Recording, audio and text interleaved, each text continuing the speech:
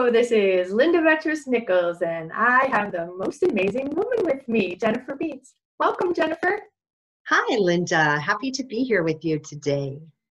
So great to have you. Love yourself. Oh, yeah. It took me a long time before I even realized that I wasn't loving myself, right? Getting through actually a 33-year starter marriage with 2 kids. And when I did come together with my now husband, Terry Earthwind Nichols, I thought I had arrived at loving myself, and I hadn't. So I had even more inner work to do. So what do you have to say about love yourself, Jennifer? Thank you, Linda. This is a great question. I recognize through my whole transformation that I was so busy loving everyone else that I forgot about myself. Mm, And yeah. being a mother, and at the time I was in a marriage so being a wife and also working, I was being pulled in different directions, and I wasn't paying attention to the directions. Okay. I was just going where I was going. Yep. And I was living in a stressful environment. We're all constantly around change. And it wasn't until I got off of that roller coaster, if you will, Right. and started to get quiet. And the way that I chose to do that is through a meditation practice. Okay. And the more quiet I became, the more I heard myself. And the more I Ah, heard myself, the more I recognized how I wasn't meeting my own needs. okay. And actually, Linda, I was expecting other people to meet my needs. And Well, worse you yet, were meeting everybody else's, so they might as well meet yours, right? right? However, what I also wasn't doing is I wasn't expressing myself Okay. in a way that others could meet those needs for me. Good point. It Mm-hmm. was through my own, self-discovery Yeah. of recognizing that I can fill up my own cup. Mm-hmm. Yeah. Care for myself. Mm, I absolutely. can recognize what my needs are, and then I can take action to fill those needs. And when I started to do that, my whole world started to expand. Oh, And I love it. started to feel this abundance Right? for life and for love and for myself. Mm-hmm. Total compassion for self for a change, right? Because you're a very compassionate person. So you had that one, licked, but when it came to yourself, not so much, right? Right? It was a gift to turn it on myself and Mm, to learn how to let go of the negative way that I was talking to myself right? and embrace the positive and loving, caring, like you said, Linda, compassionate ways Yeah. speak to ourselves. And Mm-hmm. the more I started to pour on the love to myself, Mm-hmm. not only did I feel loved, I also I could give love away to others without Nice. feeling resentful, without Right? guilt, without any shame. I started to turn that compassion towards myself. And the more I started to fill up my own cup, the more that I could give away love to others without depleting my own energy and my Mm, own love for myself, that's so great. It's which so was important. right. It was a big change from who I used to be. I used to freely give to everyone else and not myself. And Okay. now I've turned that around where I give to myself so that I Mm-hmm. can freely give to others. Woot, woot. Okay. Mhm. And so love yourself. It's about connect, right? Connect with like yourself initially, right? So that you can be grounded and filled and have enough in your cup that you're actually overflowing, right? So you can have the compassion and be able to feel even like connecting with others, right? Right?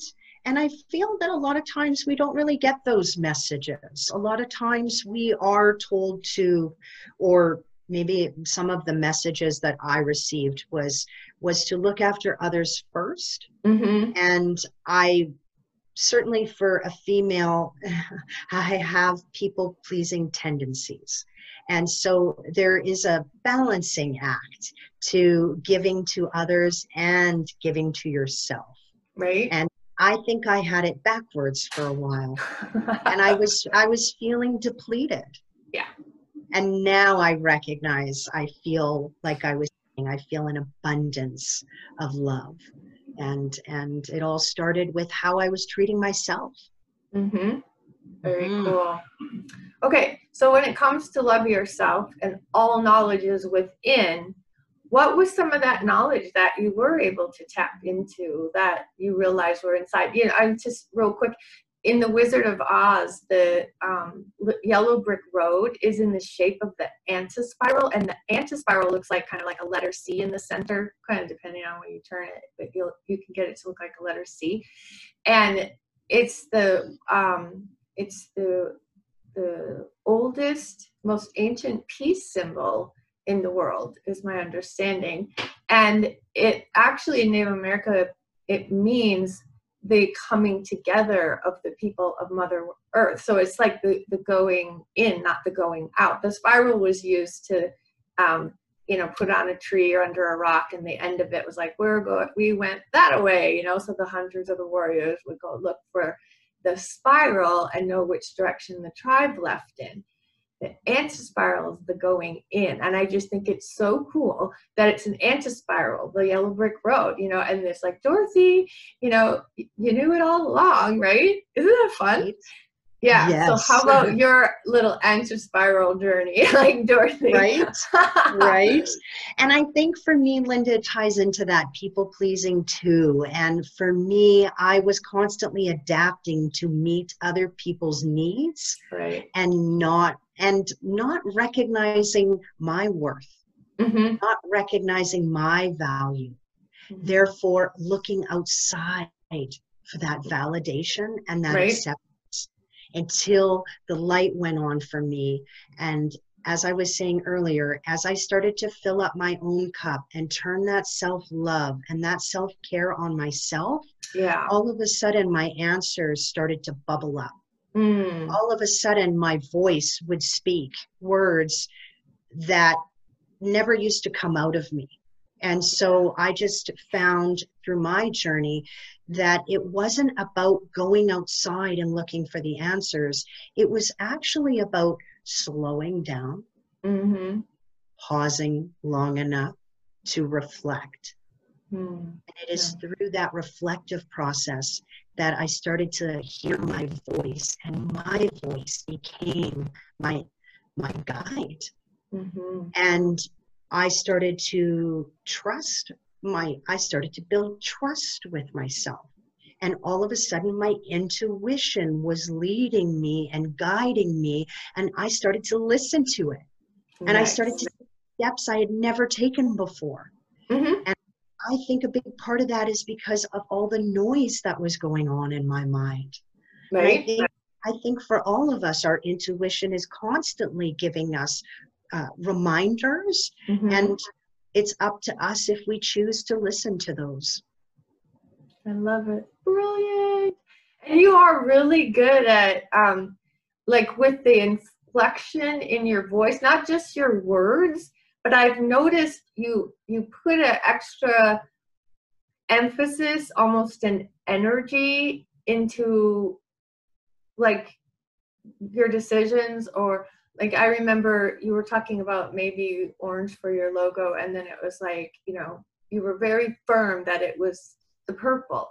So like you had said in the past, you didn't really let people know. Well, I've noticed that you're letting people know with even this extra, I don't know if it's a force or a push of energy, power, really, power versus force. Like, emphasis to get it across, like, this is it, and this is what I like, and this is what I'm doing, without being obnoxious about it.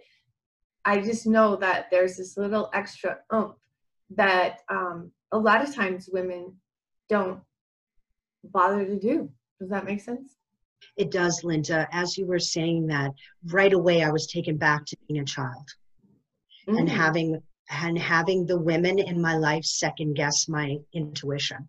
Ah, And because they second guessed it, so did I. sure. And Yeah. so I've always had that intuitive superpower, and I see it in my son. My son was 7 years old, and he was trying to tell us something intuitively about an upcoming storm, and we didn't want to. No, you're too young. We dismissed him. Ooh, That storm came, and boy, did we all get hurt, actually. We were on a beach, and out of nowhere came this really nasty storm with hail. And we all went running, and we all got pelted with the hail. It was actually many of us fell as we were running up steps. It was very chaotic. So just a little snippet there. Yeah. But after that, I started to recognize, hey, wait a minute. What is it about the younger children that we dismiss their intuition? Right. Or at least I did. And so, yes, Linda, what you're talking about just brings me back to being that little girl and having others question my intuition. Wow. Now I'm at a point in my life where I trust myself and my intuition. And I think that's what you hear from me now. I love it. Thank you so much, Jennifer. You're welcome.